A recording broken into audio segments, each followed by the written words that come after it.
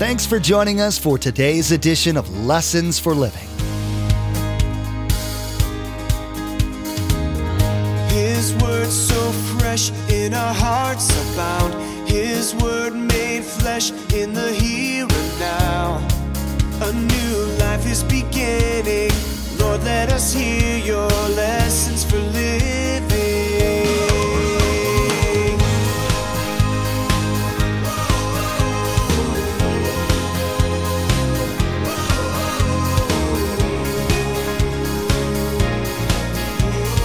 Lord, let us hear your lessons for living. And so notice, he's the spirit of counsel, and he's the spirit of power. It's not by might, it's not by strength, but it's by my power, says the Lord. Hallelujah. It's power. We used to sing, wonder-working power. We need it. You say, well, I don't want to go to church where there's power.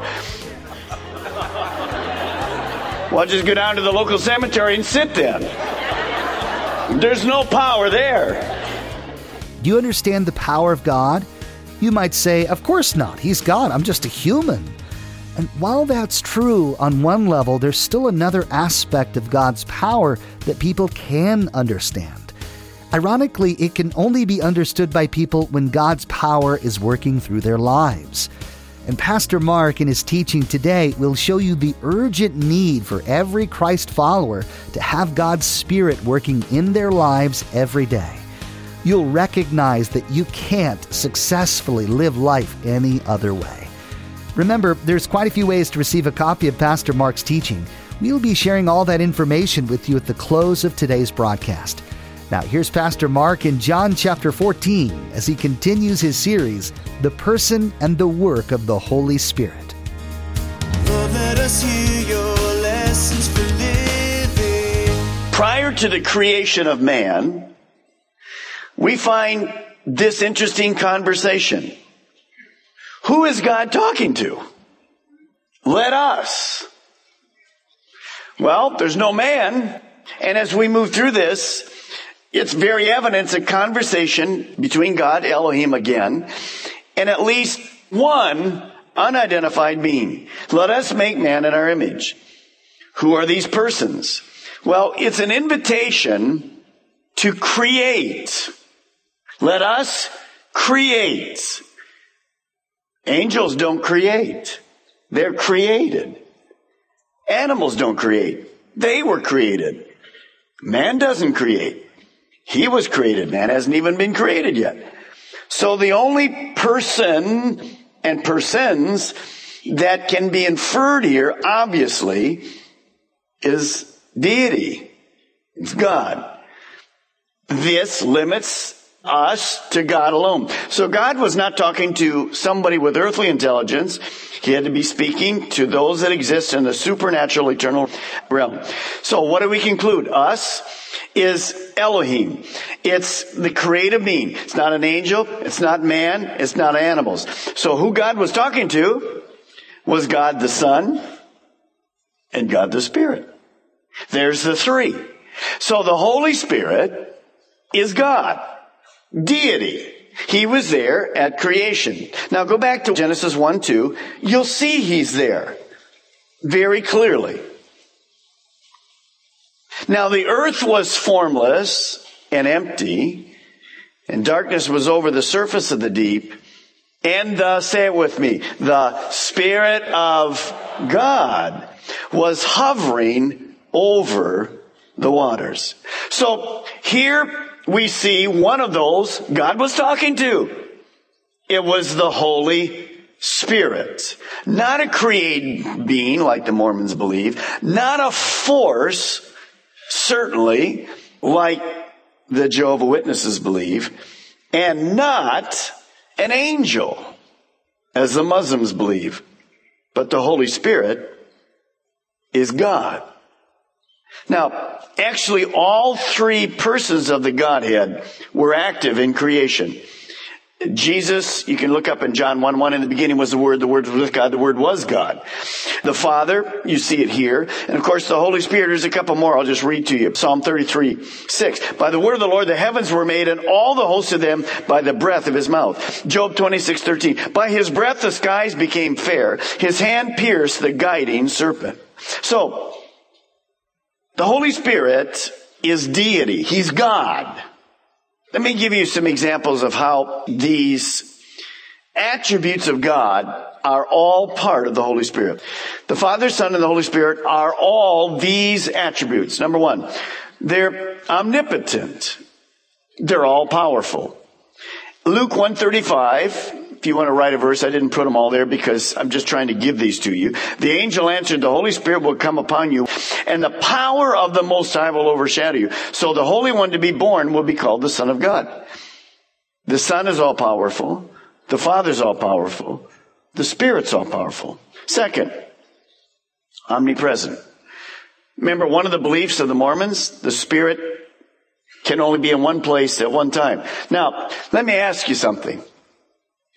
How would you like to have God the Spirit, who could only minister to one person at one time in one place? You think the line would be long? I mean, what good would that do? So, we know that that's not true. The Holy Spirit is at all places at the same time. Let me read it to you. Psalm 139, verse 7. Where shall I go from your spirit? Or where shall I flee from your presence? So you can't go anywhere that the Spirit of God isn't there. Now, is that a good thing? That's a great thing. Is that a difficult thing? Sometimes.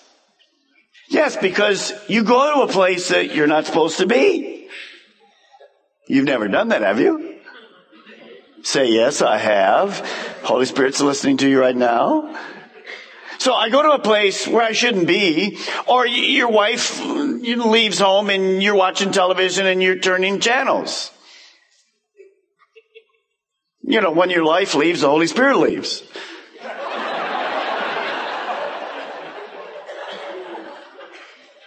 No, the Holy Spirit goes with her, but the Holy Spirit stays with you.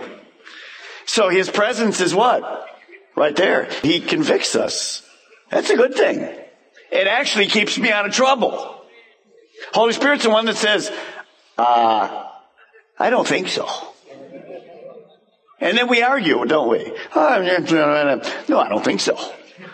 So He's there. So everywhere we go, this is incredible.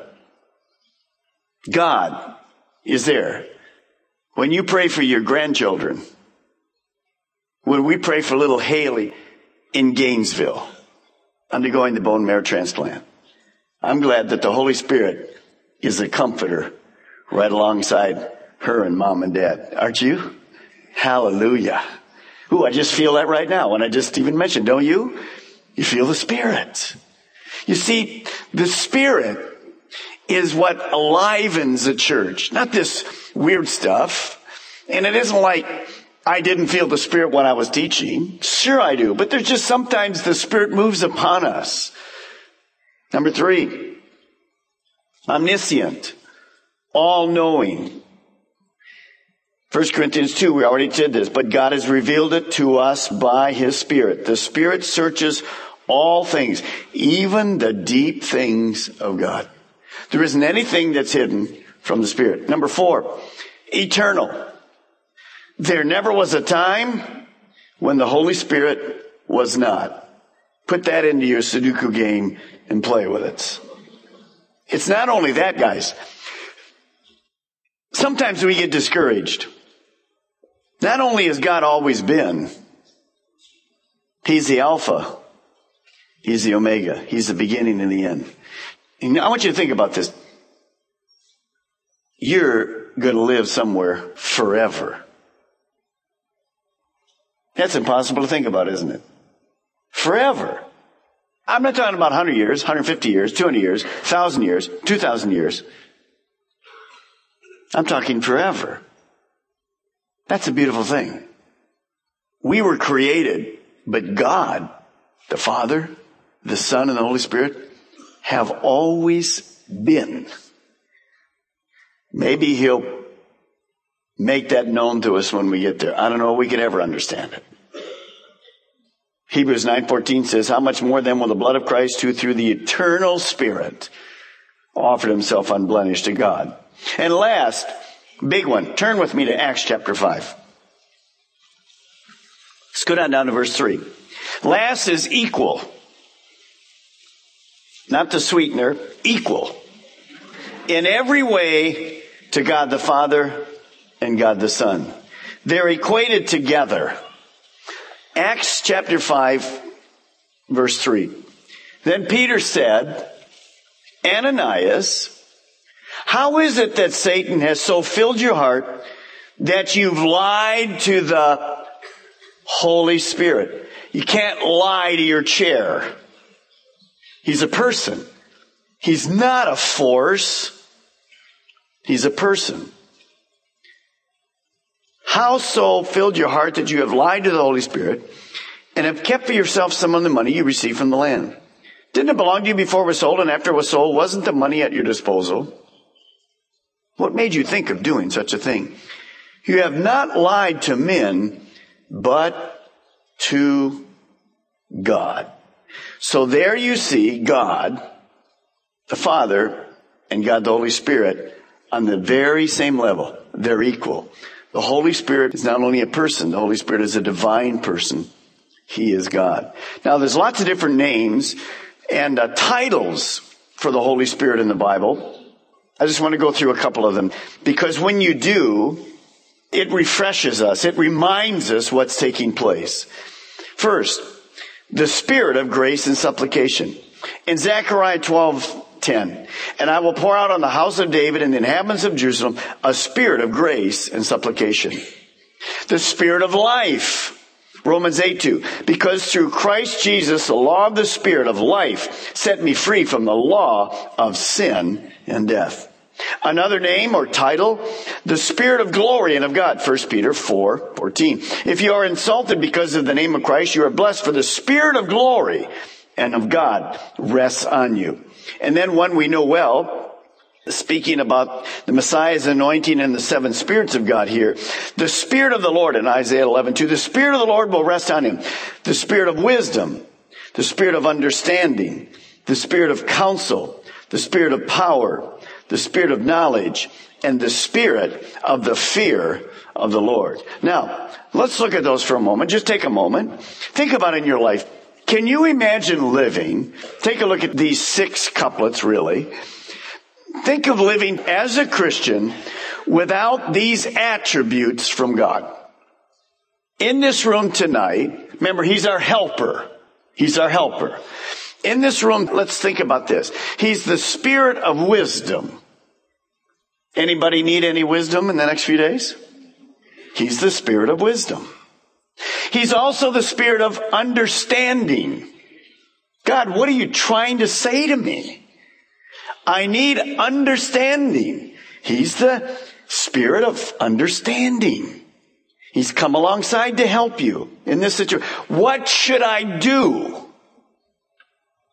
Will you ask yourself that question? Many times. Third, He's the Spirit of counsel. And let me say this so that you'll understand. It's important that we say this from time to time. One of the dangers, I believe, in the church, and don't misunderstand me because we have wonderful counselors here. One of the dangers I think I see in the church is we often bypass the Holy Spirit as a counselor and go to people as our counselors. Now, I need counsel from people. And I believe God gifts people. We have Andrina and lots of ladies, and we have pastors, and we all do counseling. Not against counseling. I think it's very important. But here's what I've discovered. When Sharon has to answer the phone and people say, my marriage is falling apart, or this is happening, or I need wisdom here, or need wisdom there. One of the things we ask people is, How long you been coming to church? Well, I used to come, but I haven't been coming for 4 or 5 months. We hear this quite often. Now, when I hear that, you know what I'm already saying to myself? No wonder they need counseling. Because they've left the counselor. Do you understand what I just said to you? You probably don't realize this, but when you come to church, the Holy Spirit is counseling you. He's getting us straight. He's sharing things with us and going, that was for you. You don't need me to say it. It's the Spirit saying it to you. And so when a person says they haven't been coming for a few months, I already know what the problem is. So you know what we say to them? Start coming again. And after you've been coming again for a short while, 2 or 3 months, we'll counsel you. We have people that call out of the blue and say, will you counsel us? Do you go to this church? No. We don't counsel them. Now, many of you are going to say, well, that's rude and that's terrible. Guys, do you understand if we counsel everybody that called here, I'd have no time to study. None of us would be able to do any functions we do. So what we try to say to them is this. What people are looking for is a quick fix. We're all that way. I mean, if you don't think so, watch the gyms. Can't even find a parking place in the gym parking lot.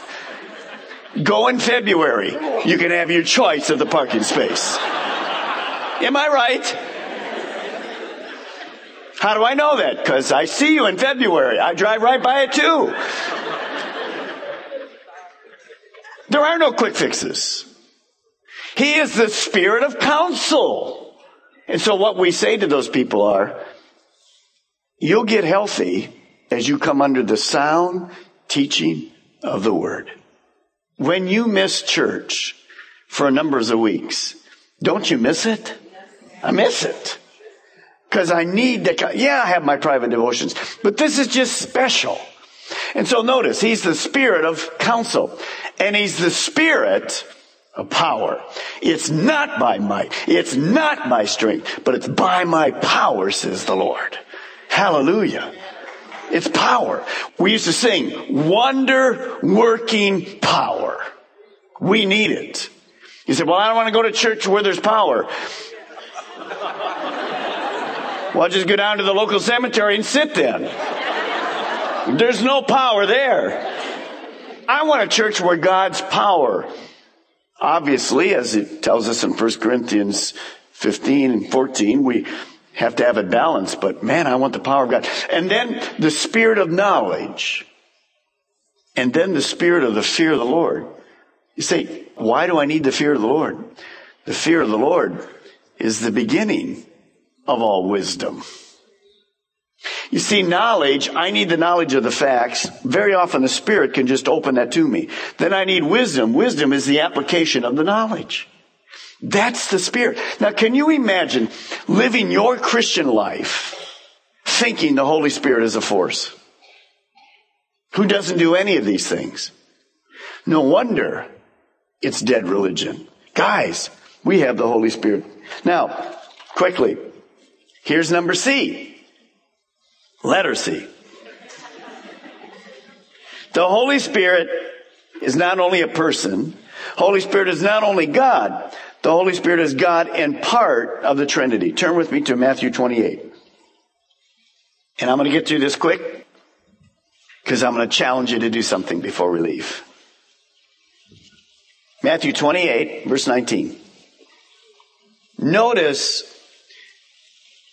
when the Holy Spirit impressed Matthew to write this, we see this Trinity. That's that I told you about before. This Trinity that's one eternal God who's a creator, sustainer. Only one God exists, but within that nature of this one God, there are three eternal divine persons. The Father, the Son, and the Holy Spirit. You and I can't figure that out. These three distinct persons make up the Godhead. They're equal in every single way. Co-equal, co-eternal, co-powerful. Each has a will. Each can speak. Each can love. They're in absolute perfect harmony together. One God, three divine persons. Impossible to figure out? Yes. You can use water and ice and steam or egg or whatever you want. Cool. Wonderful illustrations. Does it really make sense? Does it fit all together? No, it does not. So you believe it because that's what the Bible says. Notice Matthew 28:19. Therefore, go and make disciples of all nations. You know this very well. Teaching them in the name of the Father and of the Son and the Holy Spirit. There's the three, the Trinity. And teaching them to obey everything I've commanded you. Surely I'm with you always to the end of this very age. Do we believe there's three distinct persons? Yes. At Jesus' baptism, he's being baptized by John. Here's Jesus, a distinct person. From heaven, we hear the Father say, here's my Son. I'm very pleased in him. After he comes up out of the water, the Spirit comes upon him in the form of a dove. There's the Trinity. In one, three distinct persons and yet one Godhead. Nothing else like it in the world. Can't put it together, but it's truth. Now, this summary, I started with the Nicene Creed before. This summary is in the Westminster Confession of Faith, which some of you probably were raised with in the church you were raised with in 1646. Here it is. There is but one only living and true God. In the unity of the Godhead, there are three persons of one substance, power, and eternity. God the Father, God the Son, God the Holy Spirit. Some of you said this every week for years. The Father is of none, neither begotten nor proceeding. The Son is eternally begotten of the Father, and the Holy Ghost eternally proceeding from the Father and the Son. So we can conclude from the Bible that the Holy Spirit is a person. He's a divine person. He's a divine person who is part of the Trinity. Now, as we go through this series, the question is, if he is a person, and he is, how do we get to know him? How do you get to know a person? Let me just remind you of three things. You have to be introduced to a person. I did that to you. I introduced to you the person of the Holy Spirit. Number two, you have to then express a desire to know them. And number three, you have to start listening and conversing with them. Many years ago, I'll leave the author alone. Parts of the book are very good. Good Morning, Holy Spirit. I love the title. I like some of the ministry, much of the ministry I don't care for. But I love the title, Good Morning, Holy Spirit. When you get up tomorrow morning and you have your devotions, that's a good thing to say. Good morning, Holy Spirit. You're my helper. You've come alongside to give me knowledge and wisdom, to counsel me, to direct me, to bring wisdom, the fear of God. And man, I need a helper. If you're a Christian, you have God living in you. You have the Holy Spirit living in you. He's been waiting. For some of you, he's been grieved because you haven't acknowledged his presence in days or weeks. So I want you just to introduce yourself to the Holy Spirit. Just pray and say, God, the Holy Spirit, I want to know you. I want you to be my helper. If you need to apologize and say, I've ignored you. I realize you are God, and I want you to be part of my life. You just say the words to him. The message that Pastor Mark brought today continued to show biblical evidence that the Holy Spirit is a person and not a nebulous force like you find in Star Wars. You learned that the Holy Spirit was at the creation of the universe, as well as found all throughout the Old Testament. You also learned that in the New Testament age, all of God's followers can have the Holy Spirit in them. Lessons for Living is the teaching ministry of Pastor Mark Balmer of Calvary Chapel, Melbourne. We have multiple campuses to reach those living in Melbourne, Sebastian, and Viera. All campuses meet each weekend and on Wednesdays to spend time collectively raising our voices in worship to our Most High God and studying the truth and blessings found in His Word. For more information, directions, and service times, visit lessonsforlivingradio.com and click on the church link at the bottom of the page. That brings us to the end of the first part of Pastor Mark's series, The Person and the Work of the Holy Spirit. Next time, Pastor Mark will continue showing instances of the Holy Spirit's work in the Old Testament. You'll hear about a few different people that you might be familiar with, Joseph and Samson, and how the Holy Spirit worked through them. You've been listening to Lessons for Living with Pastor Mark Balmer of Calvary Chapel, Melbourne. Please join us again here on Lessons for Living, and together, let's do life right. Our eyes have seen and our ears have heard His word made flesh in a herd.